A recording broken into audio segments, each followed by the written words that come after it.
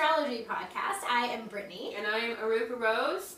And we are here with Season 2, Episode 3 for you guys. Yeah! And this is actually an episode you guys voted for. So we did an Instagram poll. For those of you who aren't following us on Instagram, get on there. At Dark Alignment. At Dark Alignment, we try to give you guys good content, some interactive stuff, fun astrology. Lots of true crime memes and astrology fun stuff. Yes, we try to keep it fun on there and keep some constant stuff. We do serial killer. Is it the week or the month? Week. The week. Weekly killer charts available on the Instagram. It's like a nice little overview. It's pretty awesome. Mm-hmm. So, speaking of, we are doing, obviously, for those of you who are watching the visual component of this podcast on YouTube, you will notice we are dressed up for Halloween, and it is a happy Halloween episode, so... Very creepy, weird one. So creepy. We're giving you guys what you asked for, and today we're going to talk about Albert Fish. So... Whew, get fucking ready for this one. Yeah. So I didn't go too wide on this one because it's a heavy hitter. There's a lot of information available about Albert Fish, which is nice, makes it really easy. I went with my good, reliable best friend Wikipedia for the details here. So kind of claim to fame about this case. His real name wasn't even Albert, which I didn't know. Oh, wow. So his name was Hamilton Howard Albert Fish. So he's got lots of names. It might be arguably too many names. I don't really know. He doesn't deserve any names. But I can tell you how he got that name, and it's a really interesting story. Okay. So we'll get there. We'll get there. So he's an American serial killer. He was a piece of shit. He was a child rapist and a cannibal. So why you guys wanted to hear about him? I mean, I guess because he's going to have a really, probably, hopefully, very interesting chart. But what a dick, you guys. Like, this story was really rough to do any in-depth reading about. And I cut out some parts because they were just too fucked up. If you'd like to do some deeper dives, please be my guest. I am only going to give so much. So some of his nicknames were Gray Man, the Werewolf of Wisteria, the Brooklyn Vampire, the Moon Maniac, which is kind of fun, and the Boogeyman. So he's like the original Boogeyman here. He also reportedly bragged that he had children in every state and claimed to have around 100 victims. So, major fucking trigger warning. Even the mild part is completely fucked. So, it doesn't really stop at any point. It you know, even his young life, it's pretty rough, you guys. So buckle up. I'm gonna rush through this. We're really gonna do a lot more heavy chart focus this episode, just because this story is a lot. So here we go. All right. Albert Fish, young life. He was born in Washington, D.C. in 1870. So this is a long ass time ago. Fun fact: his father was 43 years older than his mother. So his dad was 75 when he was born. So that's interesting. He was the youngest child, and he had 3 living siblings. So that's an important detail. And their names were Walter, Annie, and Edwin. So those are some cute names. I like those names. I feel like those names are making a comeback, which is nice. They are. He asked people to call him Albert instead of Hamilton. For kind of an interesting reason. Albert was the name of one of his siblings who had died. Oh. So... Very interesting. He wanted that to be his name. And he spent most of his young life actually in an orphanage. So not a great start, because again, this is an orphanage in the fucking 1800s. Like the late 1800s. Like the conditions, as you can imagine, were probably atrocious. So I'm sure this was not... fantastic. His whole family had a history of mental illness. Several of them had been institutionalized or had a serious mental health diagnosis like hallucinations or mania. His mom was severely mentally ill too, so when his dad died, she actually had to put him in the orphanage. Just she couldn't take care of him, and he was abused pretty frequently. And most of the kids there were whipped, so that was pretty hardcore. But apparently, he started to enjoy the abuse, and it was like some masochist kind of situation. So, and that started to like kind of arise around age 9. So, this is an interesting time in development to kind of be associating that pain in like a pleasure sense. But his mother ended up getting him out of the orphanage by the time he was 12. And at this point, he's, you know, puberty hits, and he starts engaging in his very first same-sex relationship. And it was fucking intense as fuck. So you gotta remember this, like, 12-year-olds. So Trigger, this is really, really hardcore. Him and his boyfriend enjoyed drinking urine and eating feces. Albert would go to the public bathhouses and like be a fucking creep there and like watch other boys get undressed in his spare time. So things are off to an amazing start for him, obviously. He really enjoyed harassing women too, which is kind of random. He would write fucked up letters to women he found in the classifieds and just like harass women, just like mail them stuff, like answer their ads and shit. So this is not going well. All right, next section. That was the young life. Here we go. Getting grosser every day. Grosser every day. So when he gets into his later teen years, Albert moves to New York and he becomes a sex worker, as you do.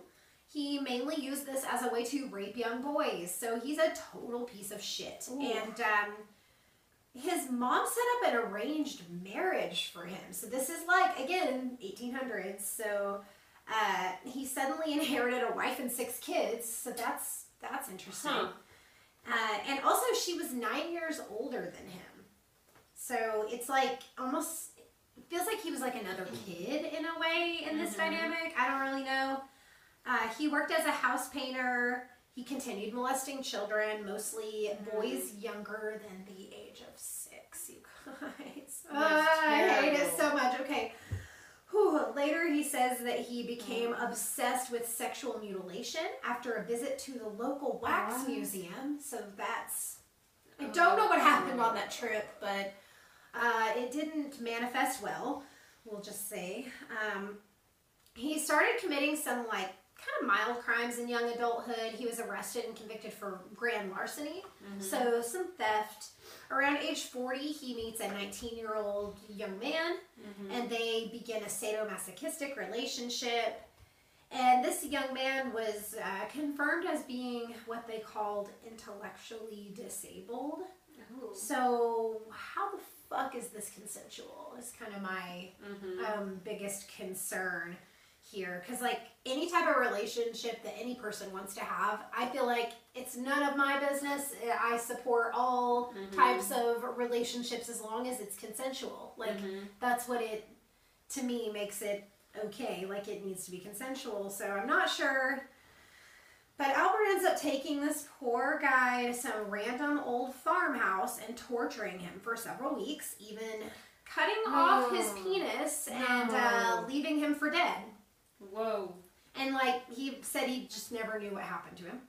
And also, Albert, this fucking fucker, is still married, but his wife leaves him around this time for another man, which was an excellent choice. Like, get the fuck out of there and take your children. Oh my god, to think there were 6 kids living with him, like, while he's so fucked up. So terrible. So like, that's good news, like, for her and the kids, bad news for everyone else, because whenever he was living by himself, he started having auditory hallucinations. So he would apparently, like, wrap himself in a rug and claim to be talking with John the Apostle. So it's not going great. He started to self-harm, and it's, like, a really fucking intense way. He was sticking long needles into his body, like, and leaving them there. Just, like, fucking leaving them there. So like in his stomach and like in his pelvis. Prepare yourself because it gets worse. Wow. It gets worse. Wow. It gets worse. It gets worse. He also hit himself repeatedly with a nail-studded paddle. He inserted wool covered with lighter fluid into his asshole and set it the fuck on fire. So, of course, this continues to escalate. he becomes obsessed with cannibalism and just starts eating like a fuck ton of raw meat. I'm telling you, when I say it like gets worse, it does, and like you don't think. It's almost getting to the point where I'm like, I'm at the limit, you know, and like everything you say is just kind of like. And this is only what I've included. I left a lot of shit out because it was so much that I was like, after I got done, I just sat there like this, like staring at the computer screen, like fucking what just happened to me. Crazy. Yeah, I had to go spend time with the people I love. I had to go see my best friend or like one of our really close friends. Shout out to Brittany. She had to. I went over there and was like, help. Okay, so that was the mild part. All right, buckle the fuck up. Okay, this piece of shit continues to escalate. He is intentionally seeking out marginalized victims who are mentally handicapped or African American, because he assumed that they would not be missed, which is fucking horrible. It pisses me off. So he mutilated and murdered young children, primarily with a meat cleaver, a butcher knife, and a small handsaw. By the time he was 54, his delusions were out of control. He was saying that God was telling him to torture and mutilate children. He started like luring kids into his house by inviting them in for snacks and sandwiches, which is like, fuck you. What a dick. Like, I hate that so much. This is a time where people like really trusted their neighbors and stuff too, and like, I hate it. It's gross. He also started placing ads in the newspaper for workers, which is kind of Gacy-ish. He ended up killing the younger sister of one of the male workers he hired. And that's kind of what led to him getting caught. Like, he initially wanted to rape and murder the young man that he hired, but then he met the younger sister, and that became the target. So it kind of shifted to her. This is super fucked up, but I had to put some of this in here because he actually writes a fucking letter to this little girl's mother explaining what he did to her, and I'm going to read some of it. Okay. The whole thing's available if you want to read it. It's really horrible. He also talks about some of his young male victims, and then he goes into detail about her daughter, who was named Grace. Okay, so here we go. Direct quotes. Here we go. A boy or girl's behind, which is the sweetest part of the body, and sold as veal cutlet, bought the highest price. John stayed so long he acquired a taste for human flesh. Okay, so he's like pretending to be talking about somebody else here. I forgot about that detail. Oh, okay. Like he wrote this letter like, my friend's crazed and here's what he did to your child. So he kind of writes it in like third person, but with a different name. Like with like an alias, kind of like a character almost. I forgot about that detail. So that's, interesting. So he's acting like somebody else did this shit. Here we go. Whew. First he killed the 11-year-old boy because he had the fattest ass and of course the most meat on it. Every part of his body was cooked and eaten except his head, bones, and guts. He was roasted in the oven. Boiled, broiled, fried, stewed. The little boy was next and went the same way. Now he's going to talk about Grace, which is super, super fucking upsetting. Grace sat in my lap and kissed me. I made up my mind to eat her on the pretense of taking her to a party. You said yes, she could go. I took her to an empty house, and when we got there, I told her to remain outside. She picked wildflowers. When all was ready, I went to the window and called her. Then I hid in a closet until she was in the room. When she saw me all naked, she began to cry and tried to run down the stairs. I grabbed her, and she said she would tell her mama. First, I stripped her naked. How she did kick, bite, and scratch. I choked her to death, then cut her in small pieces so I could take my meat to my rooms, cook, and eat it. How sweet and tender her little ass was roasted in the oven. It took me 9 days to eat her entire body. I did not fuck her, though. I could have, if I wished. She died a virgin. Whoa. That was the more mild portions Horrifying. of this letter. I just detached for like most of your, most As of a that. parent, like I reading the did. letter, I did try to relate that. Fucking fucked up. I just I immediately thought of that. I couldn't imagine my child missing and then reading a letter like that. Like it's fucking the sickest thing. Mm-hmm. So now to the next section. Okay. Someone stop this piece of shit. So that letter, yes, that he wrote, was delivered in an envelope that had a small hexagon-shaped emblem on it with the letters NYPCBA. And this stood for New York Private Chauffeurs Benevolent Association, which is really fucking random. So police, of course, did questioning at this company, and a janitor that worked there told them that he had taken some of the stationery home, but he left it at his old house when he moved out. So the cops put two and two together. They went to this location and waited outside until Albert came home, and he agreed to go with them for questioning.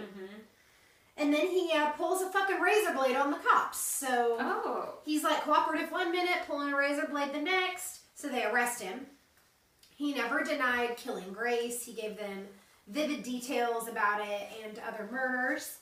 Here are a few quotes that really stood out to me of what he said to the cops. So, here we go. Again, this is terrible. We're almost done. We're almost there. All right. Hang in there, you guys. I know this is rough as fuck. Okay, here, direct quote. I took tools. A good heavy cat of nine tails. Homemade, short handle. Cut one of my belts in half. Slit these half in 6 strips about 8 inches long. I whipped his bare behind till the blood ran from his legs. I cut off his ears, nose, slit his mouth from ear to ear, gouged out his eyes. He was dead then. I stuck the knife in his belly and held my mouth to his body and drank his blood.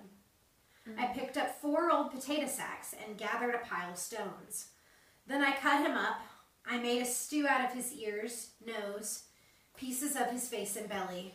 I put onions, carrots, turnips, celery, and salt and pepper. It was good. So he's given some fucking recipes. Don't even know. Wow. Conviction. We're just going to keep moving. Yep. His mental state was a big focus leading up to the trial. His defense team was hoping that this would work in their favor since he was clearly fucked up. A very disturbed individual. He tried to argue that his cannibalism was a form of religious communion, which is garbage. That didn't fucking work. None of the jurors doubted that he was insane, but ultimately they felt he should be executed anyway, which, yes, please. I get it. Please, I get that. Yes, 100% yes. Get rid of this fucking piece of garbage. So they found him sane but guilty. That is a conviction that still is holds today, which is interesting. Yeah. Whew, yeah, you can be insane and guilty. So, let's see. The judge ordered the death sentence. Yay. I don't normally say yay, but in this case, I'm very, very pleased. He arrived in prison in March of 1935, and he was executed in January of 1936 in the electric chair. He entered the chamber at 11:06 p.m. He was pronounced dead 3 minutes later. He was buried in the Sing Sing prison cemetery, and he was said to have helped the executioner position the electrodes in his body, which is interesting. I'm sure. His last words. I couldn't find his last meal. I fucking tried. I'm very mad I couldn't. This might have been back in the day before they did that, though. You know, this was back in the 1930s. True. I don't know if they were really doing that for prisoners back then. I don't Who know. knows? I tried to find the answer. Not sure what that was. Well, hopefully it was a real shitty prison meal. It was a piece of bread with mold on it. That's what I fucking hope. So his last words were reportedly, "I don't even know why I'm here." It's very eerie. According to one witness, it took 2 jolts to kill him. There was also a rumor that the chair was short-circuited because of all the needles that were still in his body, which that wasn't true, but still it's interesting. Okay, the end. That was fucking terrible. I'm so sorry. Y'all wanted that story, okay? So it's a story. It's an intense story. I get it. I totally get it. I'm so glad that it's Wow. over. It was not fun to read. Thank you for enduring that. Let's chart this fucking bitch. What a bitch. Okay, so also I have to mention that while she was talking about the story, my computer glitched for a millisecond right after she mentioned the sentence. Like it was like a direct quote. Was it his last words, or was it? You just finished talking about how he was pronounced like sane but guilty. Oh, okay. And like that bit, and then right as that happened, my screen went black for a millisecond and then came back on. I have his chart pulled up. That's a wrap. And that's it. It's just like my computer never does that. Like maybe if I have too many things open and it's like having a problem, but it's fine. Like I wasn't doing anything, and it just randomly did that. So it felt weird. There might that's be. A thing. I feel like, do I need to burn after this?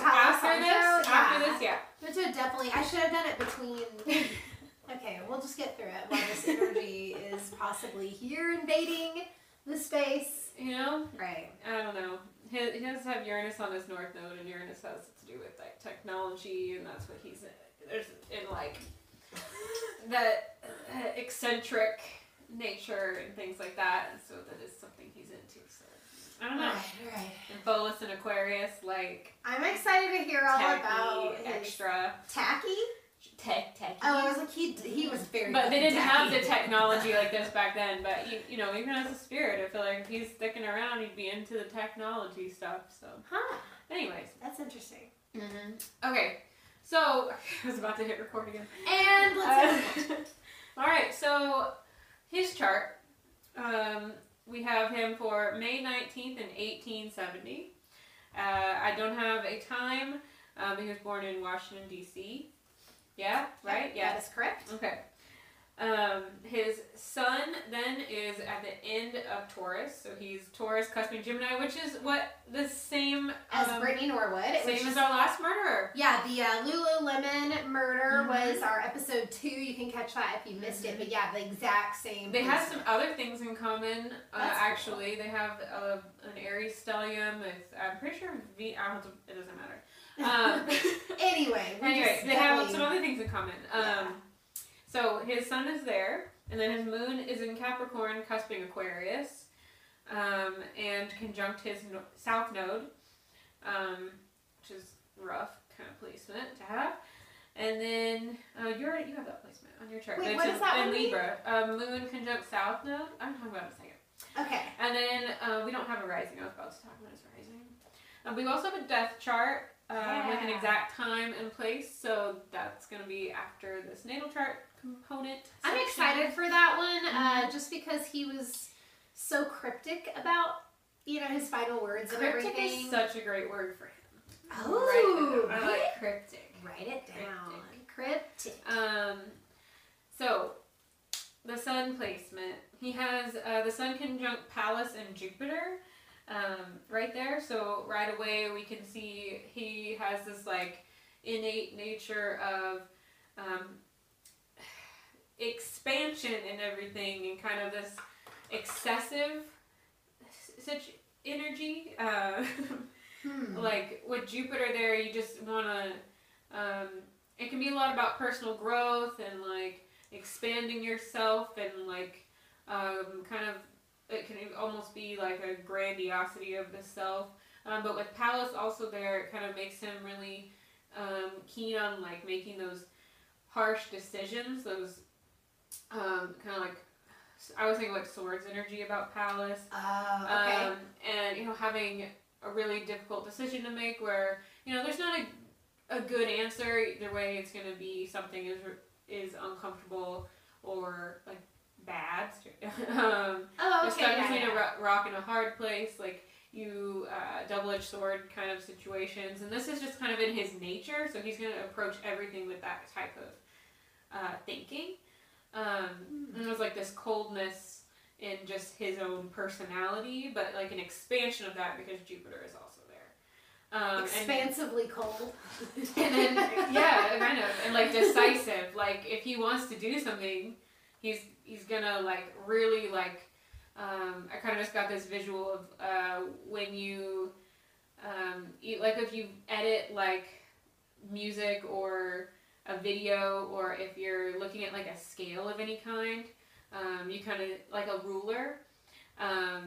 You see all the notches, but you can't see what all the little notches would say, right? Because they only put like the, the half inch and the inch and the whatever. It's like expanding that, like zooming in on it, and then seeing all the little numbers. So like how he, this is like really kind of gotten.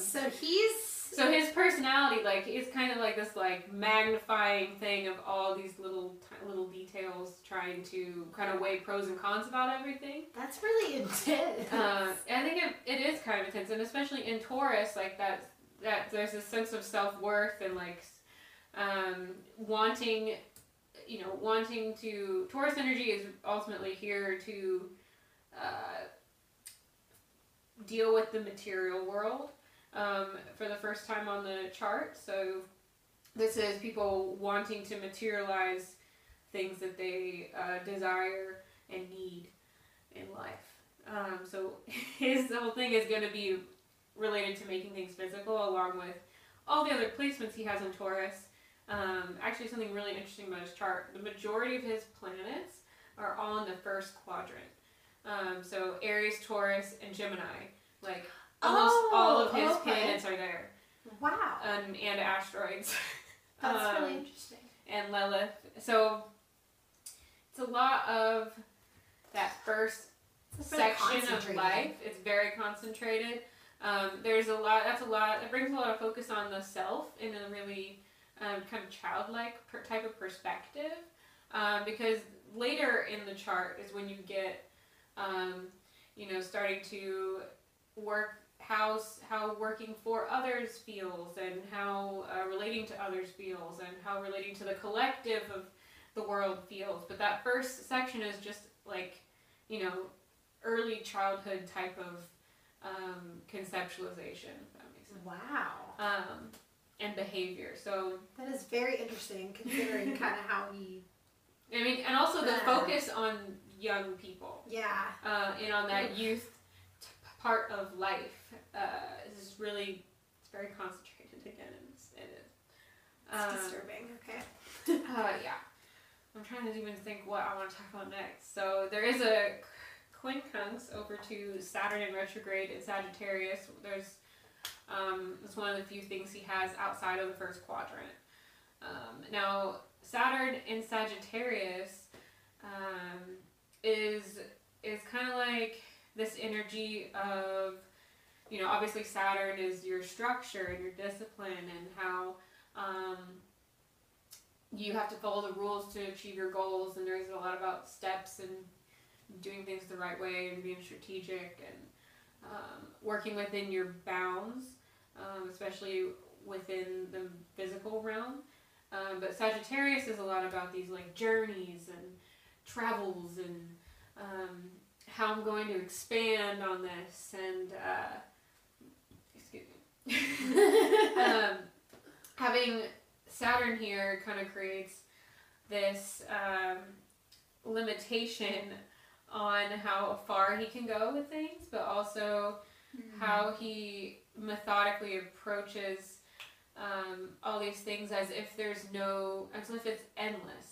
Like he approaches these victims as if he could just do anything, and he doesn't feel like there is a limit to the things he could do. Like when he writes that letter, I feel like that type of mindset really comes through. Yeah. Where he's like, well, I could have done this, but I didn't. She died a virgin. He really felt like he could. He could take it like as far as possible. Yeah, exactly. Yeah. And having that in retrograde really makes that internalized, and really. That's a gross. He doesn't totally have to work for it the way that others might. So, and having that quincunx his sun, and trine his Lilith, it's like the quincunx is like a fixation. It's like a fixed relation of energy. Like, he's not going to be able to escape that in himself. And having it trine Lilith is a lot about self-empowerment, but also when you're kind of triggered or like you feel like you're kind of backed into a corner, which he did in his early life when he kind of established his mindset for his life. I don't feel like he really got too far past that. You know, I don't think there was like a healing process he went through after being in the orphanage, you know? Right. I don't think that anything was I don't think he was doing any type of inner work to reverse that. So having Lilith being brought up, whenever he wants to manipulate a situation to his favor, or when he's being kind of aggressive, he does have Lilith in Aries, conjunct Taurus, or not conjunct Taurus, cusping Taurus. So it's really that aggression type of energy, that fire of Aries mixed with the bringing into the physical of Taurus and having it be really material world, 3D based as well. So there's a trine there to that Saturn mindset. So it just kind of helps him go like above and beyond with, you know, that he could. He feels like he could go as far as he wanted with that type of aggressive energy. Got it. Like there's no limitations or bounds to what he can. No bounds. Yeah, that's fucked up. Okay. Also, trying to his sun, he has the moon and his south node. This is the placement you were saying that I have? You do, right. So generally when your moon is conjunct your south node, it can indicate issues with the mother. It can indicate issues with your past and really being emotionally focused on your past. Okay. It's a lot of general things this can bring up. And obviously the sign it's in will kind of change, so you don't have it in the same sign as him. That's fantastic news for me. It can make it where you don't like your internal self. When you have your south node conjunct the sun, it kind of makes you feel like, I don't want to be me. Where he has it conjunct the moon, so it's kind of like that feeling with your inner self and how you process emotions. I think that kind of came up in his last words as well. Is like, I don't even know why I was here. Like, yeah, I don't even know why I'm here. That's a very like moon conjunct south node in Capricorn type of thing. Capricorn being about like the structure of the world. And issues with the mother, like obviously he's got issues with his mother. He was in the orphanage and then she got him out. So I think that's that kind of trine to the sun, another way that manifested in his life. But also there's a huge issue with the mother having him put there at all. And then the thing is, because obviously like she was mentally ill and having hallucinations while he was in there, I'm sure mental health care, we're talking the fucking 1920s and 1930s, the mental health care was not great. So I highly doubt that she was fully rehabilitated and stable and medicated properly. So I don't, and he's already engaging in like pee-poop fantasy party time by the time he's 12 fucking years old. So I don't feel like his mother was able to provide any solid structure. This is based totally off of just assumption, but it doesn't seem like when she got out of an institution that she was ever able to play a meaningful or like helpful role. And the institution in a way also became a mother to him, having that moon in Capricorn. So a lot of his feelings, Capricorn structure, institutions, like also kind of like not legalities, but like the governmental structure can also be thrown in with Capricorn energy. And that's why right now with all of the things coming up in government and the transits all going through Capricorn have been huge and major, especially Pluto going through Capricorn. Oh my god. So with this moon here, Moon and Capricorn people also can have a hard time accessing their emotions and that empathy feeling. Not always, it kind of depends on where their placements are, but especially with this conjunct the South Node and like, I'm sure when he was younger, this shows more emotion coming through in his younger life than in his older life. Even though his North Node is then in Cancer, which is a lot about emotion. Oh, wow. Okay. It's conjunct Uranus, which makes it so much more erratic and sporadic and individualized. Like, it's not, it's a really quirky, like, electric type of energy in that water. So it's not like a nice flow of water. It's almost, actually it's funny he died by electrocution. Yeah, you said electric. Yeah. Mm-hmm. So, back to what I was saying about the moon in Capricorn, it can almost feel like your emotions are buried in like a treasure chest at the bottom of the ocean. Like you'd have to like swim all the way there and find the right spot and like dig it up and open the chest, and it's kind of just like it's a lot of work. A lot of work to like steps get and there. Like yeah, it's kind of it's not easy access. Like you're not really like chilling in that energy. Yeah. It can feel like work to get to your feelings. So he's already got all of that happening. There is a quincunx over to Ceres in Gemini. That can show your foundation for love and your self-love and how you feel comforted. And with that quincunx over there to Gemini, that shows like there is a dictate. It can also relate how your mother was, and having it connecting to his moon sign. I would like say that's definitely happening here, where he's almost fixed in his mother's lack of care for him, lack of comfort, nurturing. He's emotionally stuck with that, and stuck in how he felt comforted in the institution. And you know what? Like, okay, this is also wild to like kind of put this in here, but with the institution, with kind of like the sternness, the strictness, and kind of like the Capricorn, and then they used punishment, and punishment became a rewarding feeling for him, and I'm like, it's kind of like ties into all of how he internalized all of this during such a critical point in development, and like relating that to a stable, like, I feel stable when this is happening. Right. And that quincunx, it shows a lot of that to Series. That's like that's really what I was thinking too. Okay. And the moon moves pretty quick, so like, it's not like everybody born around this time was going to have the same placement at all. So on his moon, he also has a square over to that Lilith placement. So there's a conflict with him, how he wants to, like I mentioned, that Lilith energy presenting earlier. As emotions come up for him, it's going to create this internal conflict between that and the Lilith energy coming through. So there's again, there's not a lot of healing going on with him, so it's definitely part of him getting aggressive and making that those internal thoughts like actualized, and him acting up off of those feelings.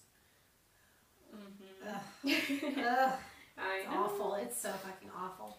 I wish we knew his rising. I know, me too. Do you have any guesses, like, on what you, like... Maybe if I saw him, because some of your rising shows through in your face. Ooh, you don't want to... He's gross. Is he gross? I mean, I guess I'm gonna see him when I post... yeah, I guess he just looks like an old guy. I guess it's like, if you didn't know, but we do know, so I can't... Yeah, I guess he just looks like an old guy. I don't know. Just looks like an old guy. Yeah. Okay, well, I want to, like, hear your thoughts on it after you see what he looks like. Maybe on Patreon. Yeah, we'll look at a picture and then... I'll try to guess his rising on Patreon. Okay, yeah, so if you're not already on our Patreon, we've got some good content on there, so check it out. We're doing bonus content for every episode on our Patreon. We are. You could get on there. Get on there. That's cool. Okay, anyway. Also with that moon in Capricorn, I can feel some of that arranged marriage situation. Oh yeah, I almost forgot about the fucking arranged marriage. I made a note. God. But among all the other things, like that detail got so lost for me, like very, like that was, It was overshadowed by like the 900 horrible things he did. So. And having that relate to the mother setting up the arranged marriage and again, I forgot that she did some of that. I'm glad that you remember more about that than me because I kind of dissociated during that story because it was awful. You're good. This robot going through it. Oh man. Alright, so what else do I want to talk about next? There's so much here. So I know you're talking about basically doing like shadow type readings. Like, well, I want to focus on this Aries thing he's got going on. Okay. So in Aries, the first thing on his chart from Aries, since we don't have a rising start from Aries here. So we have let's see, Vesta and Chiron conjunct. And Vesta is what you're devoted to in life. It's a lot about how you find your kind of morals in life as well. I've kind of picked up that since that's what you're so devoted to, it can determine how you weigh things in like life. your value system, your internal value system. That makes a lot of sense. It can also show interest and just all of that. So having this conjunct Chiron, which is about vulnerability and trauma. Oh no! He's so devoted to his trauma? Yeah. Oh no! Yep, entirely. And there's a quintile from that over to his south node of moon, which I was just talking about, which is where I kind of wanted to branch over here. So all of that we were saying, how he emotionally tied to that institutionalism is repeated. It's a quintile is like a creative aspect, so it's like that emotional connection to the institution made him like creatively think on his own morals and his own personal traumas and vulnerabilities, and he's just kind of creating off of that energy, if that makes sense. There's also another quintile over to his Mercury, which is in Gemini, and having that quintile there as well makes him creatively think and plan and communicate on this too. So he's not really afraid to like talk about it. Like, obviously he made friends and did these things with people as well, and so it's not like this deep dark secret he didn't want to talk about. This was something he was like, Gemini is chatty and Mercury rules Gemini. Like he's like. Because even at the police, he was just like, yeah, here's what I did, and he liked writing the letters about it. Like, he enjoyed especially writing that genuine communication. That's coming through for him. Yeah. And this was at a time where that was the best way to get something out publicly, because, like, I don't even know phones. Actually, no, phones were invented in 1876. Oh, I didn't know that. Yeah. Wow. Why do you know that? Because it's in a Reba McEntire song. I'm not kidding. All right. Anyway. I love it. Reba teaches me history. It's fine. Hey. I'm dead serious. You asked. I did. I'm glad that I asked. I couldn't seemed really intelligent for a minute. I'm like, wow. Wow, she's such a What about the typewriter? What about those? I'm not the great. cotton gin. Eli Whitney. That's all I remember. Okay. In some year that was prior to 1876. I feel like Eli Whitney's kind of a cool name. It really is. I'm feeling it right now. All right. Eli's a good name. If you're gonna have a son, consider Eli. Mm-hmm. I knew a girl named Ely too. E-L-Y. I thought it was a cool name. Ely, if you're listening, I like your name. Hey, that's cute. All right, so here we go. Next in Aries, he has his Venus. I was going to ask where his Venus placement was, but I had a feeling you were going to get there, so I tried to just be really patient, but I impatiently wanted to ask that, probably 10 minutes ago. Probably 10 minutes. Yeah, I was like, I wonder where his Venus is. It, popped into my mind, and I was curious. So more Aries energy. He's got a lot of fire going on. He does. Fire. Fire burning on the Venus floor. So, I wanted to pull this up. So, when Venus is in Aries, it's a more aggressive, fresh, outspoken, lively type of relationship and value energy. So it again helps to determine what you value, what you find worthy in life, what you like looking at, where you feel that kind of loving energy coming through. Can also show like how you want to deal with like partnerships and people, relationships, like not even just romantic ones, like friendships and stuff like that. A lot of, you know, you can be a lot more brash in these relationships, impetuous actions. You know, he's going to be a lot more likely to act out of this heightened, like bold and fiery feeling of independence. Out of priority on this independence, though, you can expect acts of courage in his interpretation of what would be courageous and strength to come through. Also, he might not hold emotional grudges as much. Okay. I mean, I guess that's possible. But his Mars is in Taurus, so maybe a little bit more than. Anyways, let's see. You know, he has this want for like a thrill, that enthusiastic energy. So you can. I also kind of picked up on that on the way he wrote the things that he did. He was very excited about it. Yeah, he definitely was a thrill. You know, there was something fun about it to him. Like it was almost like a game. Like, oh, I hid in the closet until she came in, and like, ew, like that's not how everyone would approach that situation. That's that Venus and Aries, that Aries stellium coming up. Ew. Like, oh, I'm gonna make this playful. Yeah, he was like, oh, she's out there picking wildflowers. I called her through the window, and then I hid in the closet. Yeah. Ew! Yeah, that's Aries energy.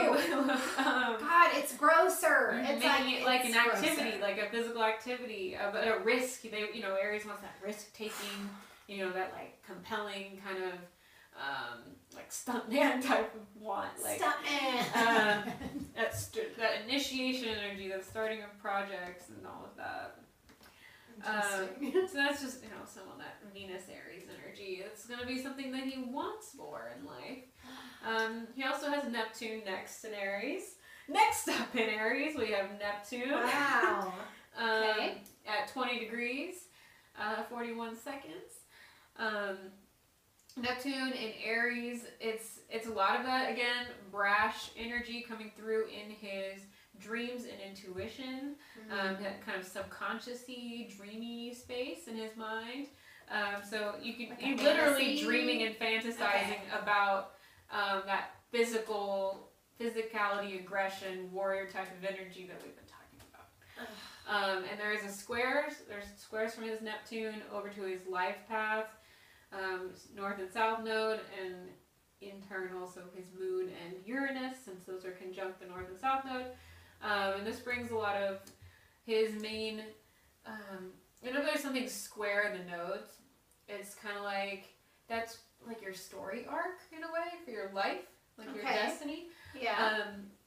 It almost kind of visually looks like that on the chart too. Huh. So this is one of your main life challenges and like conflicts that you go through in your life. Okay. That makes sense. Okay. So you have this main challenge that you're going through, and generally you do go through it and like become at peace with it at the end, if you acknowledge it at all. I don't know if he is or not. This would be about him dealing with the difficulty of his aggressive delusions and things like that. That's not great. No. Okay. But that's like an overarching theme of his life. And when you look at the story of his life, that really is how it comes through. Wow. Yeah, wow. A big indicator of how he's going through his life path. His destiny. His destiny. Yes. And next we have Lilith there, which we already talked about. Yes. So also from Uranus, or also from Neptune, there's a sextile over to Mercury, which again indicates more strategizing and planning, and thinking and communicating the delusions. Moving into Taurus, we have Juno right there at first. There is a quintile, a creative aspect between Juno, what he's committed to Uranus and his north node. So he's really committed to materializing and getting what he wants with where he's going in life. You know, like with that Uranus energy and moving forward with his life path. Let's see. He's very committed to what he's gonna do. I hate it so much, and it seems like he had good follow through with everything he did too, Taurus which was generally interesting. does. Yeah. You know, it's that steadfast, like I'm gonna keep this going, Yeah. And then next, he may go for weeks at a time, which is like that's some like patience. He had like a lot of patience. And that also comes through with conjunct this placement is Mars in Taurus. So Mars is the ruler of Aries. So again, that energy coming through, that like where he finds that inner fire in himself and that motivation, especially motivation to make something physical and materialize, being in Taurus especially. Kind of what like turns him on, gets him going, or like makes him want to do something. Passion is of Taurus, which is him getting the material of what he wants.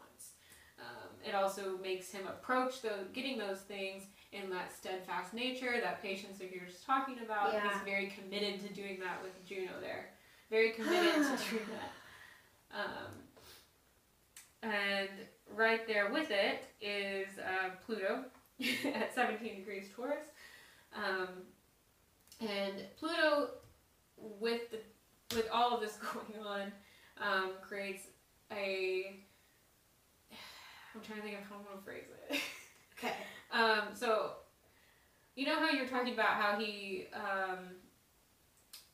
was like sexualizing some of this stuff as well. So like he kind of gets like fired up about the power dynamics of it as well. So there's definitely a sexual component because it's like he enjoys being punished, but he also starts to like enjoy more so being in control. Like he kind of seems to enjoy the sadist and the masochist type of role because it seems like he's into both, but that's what gets him motivated. Later in life, he flips more to the sadist role in it, and like the one that is like the, you know, the dom. You know, if we're talking that type of like BDSM lifestyle, which he did engage in. So unconsensually. It sounds very unconsensual, especially with that 19-year-old that was like, you know, considered not completely mentally. Right. You and know, he would target people that he knew that he could have the power over and things like that. So, you know, Pluto... He wasn't taking a submissive role in those relationships. No, and also that interest in death in general firing him up. You know, Pluto is literally death. It's death and rebirth, change, like transitions, transformations, things like that. And having that be so physical in Taurus... is really telling. Let's see, I had a note on those or anything else. And that ruthlessness, because Pluto is pretty ruthless. He's ruthless in his actions. He's like drinking blood of children. It's fucked up. It is very aggressive, physical. Really playing into those dreams he's having and how he feels emotionally connected in life and where he's emotionally based. It's a lot. There's a square over to Pholus, which makes a conflict between that and how extra it can get, like out of control it can get. He definitely gets out of control. Yeah, he gets out of control on a broad scale in Aquarius. And next in Taurus is Pallas, which I mentioned when we talked about his sun sign, and then his sun is right there as well at the end. Entering Gemini, he has Jupiter, which I mentioned. That can also bring out an expansion of that Gemini energy of focusing, you know, being able to multitask and think about a bunch of different things and communicate about a bunch of different things, having that kind of two-faced type of thing going on, being able to compel different people and playing into different parts of your personality with different people. Right, he was able to manipulate small children. I'm sure that he was manipulating other adults because people weren't necessarily looking at him going, stay away from that guy, he's a fucking creep, you know what I mean? Like, nobody was, like, really putting out the fucking red flag alert, like, don't hang out with that guy. Like, you know, like, small children were like, oh, okay, he's gonna make me a sandwich. Yeah.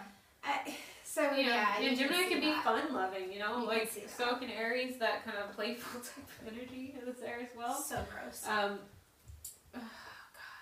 And then Gemini, or Mercury there, like I said. Ceres there, like I said. And then moving into Cancer, we see his North Node in Uranus. Going all the way around up to Sagittarius is that Saturn placement. Capricorn has South Node in Moon, and Pholus in Aquarius. That's everything on his chart. Wow, you did the whole thing. There's some aspects here and there I probably missed, but like that was a really thorough chart. Like so. Woo. Really, they're just he's very cryptic and delusioned and willing to act on it. You want to do his death chart? Yes. Yep, and we're going to do death chart now. Woohoo! I'm enjoying like the extra chart stuff. Chart. I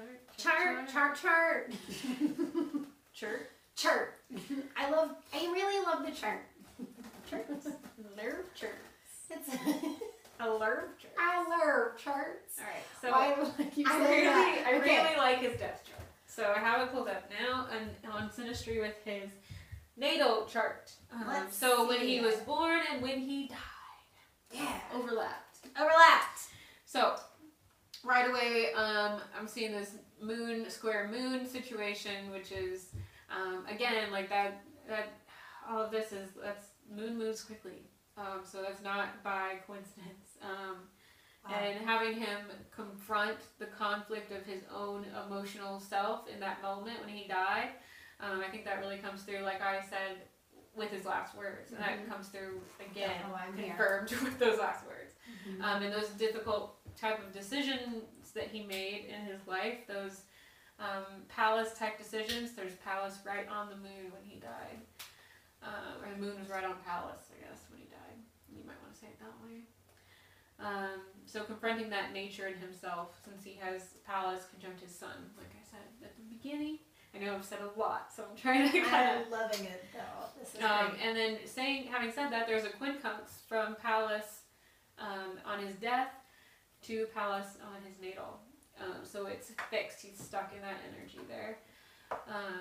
It makes me kind of wonder how, like, spirits, like, if you're entering this world, this is the yes, let's go down the rabbit hole. If you're entering this world through your natal chart, and you take on the energy of the moment you were born, essentially, and then as above, so below, those skies reflect that, right? So, going on with that thought, if you leave this world, you're starting. If you believe that you start another type of life or another type of form after that, so your death chart would be the birth of your spirit chart, right? Your ghost chart. Ooh, your ghost chart. Like, you know, it's kind of like a ghost natal chart. You know, it kind of makes me think like, is he? And people talk about how spirits stick around that had a traumatic death. It's almost like that they were stuck with that energy as a ghost. So like maybe if he's still a ghost hanging out, these are the things that he's stuck with as a ghost. Challenges? His ghost challenges. His ghost life. I hope it's fucking hard. Ghost life challenges look really difficult. Good. So. That's as they should be. Good. I would be really pissed if he had like this glorious ghost life. Like, go fuck yourself. Okay. Anyway. You know, they're trying to go to Ceres, so he might kind of get a good ghost life. Learn to deal with some of that foundation for love issue he has going on. But anyways, back to his death or ghost. His ghost chart. That's hilarious. I love that. Thanks for going down that thought process with me. I like it. I think it's good. Okay. Okay, so the sun when he was born was conjunct his moon. Like it was right there. So the sun was in Capricorn, right where his moon is. So it was almost like he had to face. Like there was where the sun is in transit on your chart, it's like a spotlight's being shining on shooed. The spotlight was shooting. There's a spotlight shining on that part of your chart, and like illuminating that and bringing focus to that. So there's a lot of, he's literally having to face and bring a spotlight to his internal self and his emotions and how all of that affected his life. And again, a square over to the moon from that because it's conjunct the moon. Emotionally having to deal with it and confront it. And a square also being to Lilith, which is where I feel a lot of that initiation of making those thoughts physical came from. Getting aggressive. Like him facing that challenge of his life. Let's see. He's terrible. I don't like him at all. Alright. Let's see what else on here. What else? His north and south node are flipped, so on here. So his south node is in Capricorn, and that's where the north node was when he was born, and vice versa. So his north node is in Cancer, and when he died is when the south node was in Cancer. Interesting. So his life path, flipped with his death. It's really interesting.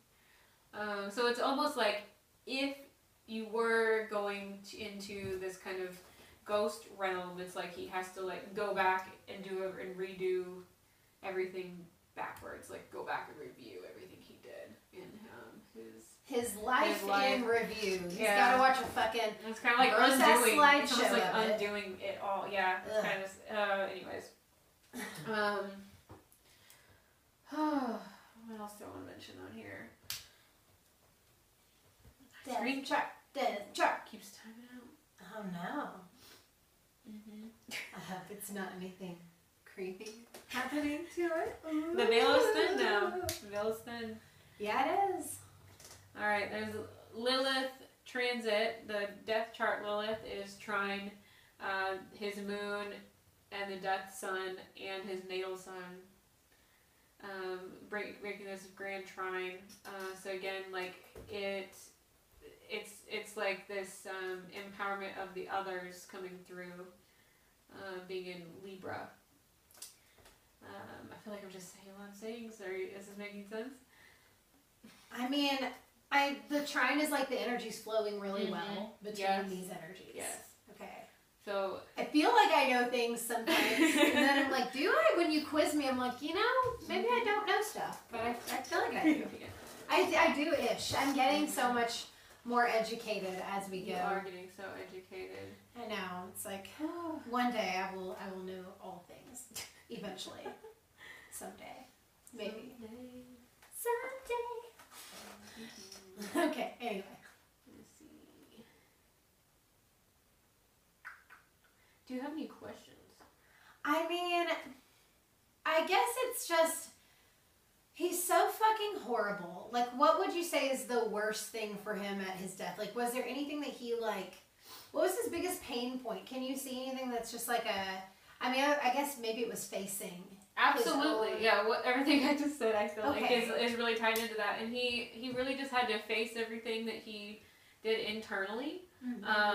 Those are major squares and reversals that I mentioned. So that does seem I don't even know how to make that sound, or I don't know how to make that sound as important as that is. To have it show up like that is really insane. And he also has the sun in the 8th house, the death house of his death chart. So I thought that was really interesting as well. It's literally him, the death of himself in that moment. And the houses change every minute. So for that to be in the 8th house is very clear. I just want to know and make sure that he definitely suffered a lot. I want to make sure that I feel like his soul suffered. Okay, that's what I want to happen because that's what he deserves, because his crimes were so fucking fucked up. That was really my main question, is kind of what was his biggest suffer moment? Because let's just focus on that. Pluto is actually also conjunct his north node. Pluto again being death, transformation, North Node being where you're going in life, that, I mean, not that we're not all headed towards death, but him being the nature of his death, right, being indicated by that ruthless Pluto energy of like getting rid of all that does not serve. He did not serve anyone. I'm so glad that he was gotten rid of. Good job, society. Like, good job, 1930s society. Like, you know, I'm sure there was a lot of other fucking horrible things going on back then. This was a good thing, executing this fucking I'm glad asshole. that he was executed. Yeah. Thank goodness. And I'm glad he was caught. And caught, and oh, this is just so terrible. Because a lot of these types of crimes that were happening around this particular time frame were unsolved, and like this is definitively like these crimes have been attributed to him, and he definitely was gotten rid of, and that's fucking good. But it's still really horrible. So, is there anything else you have on his chart? Vesta was in Pisces at the time. It was about to conjunct his Vesta in Aries. It was at the end of Pisces. I was just looking at that and thinking about how when Vesta is passing through a sign, it kind of makes you more, more devoted to that energy at that time. A lesser way than your natal Vesta, but it kind of gives you this air of wondering and being really in tune with whatever sign Vesta is going through at the moment. Being in Pisces is a lot about your ethereal soul type of journey.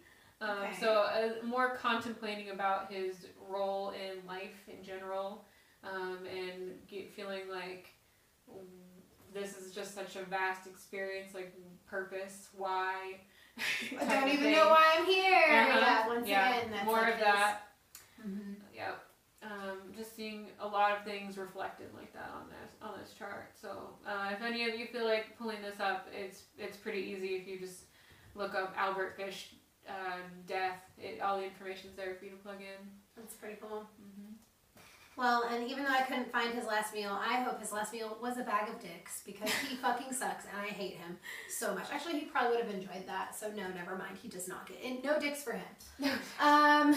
So speaking of last words, we're going to do a quick little video for you guys about people's last words. We are going to do that. It'll be a Patreon.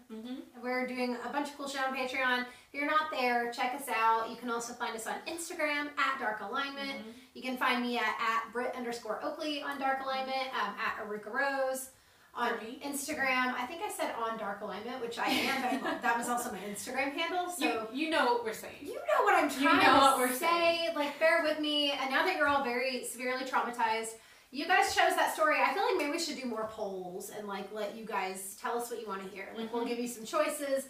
So check us out. Stay connected with us. Continue to love yourselves and keep being super fucking awesome. Happy Halloween. Happy Halloween.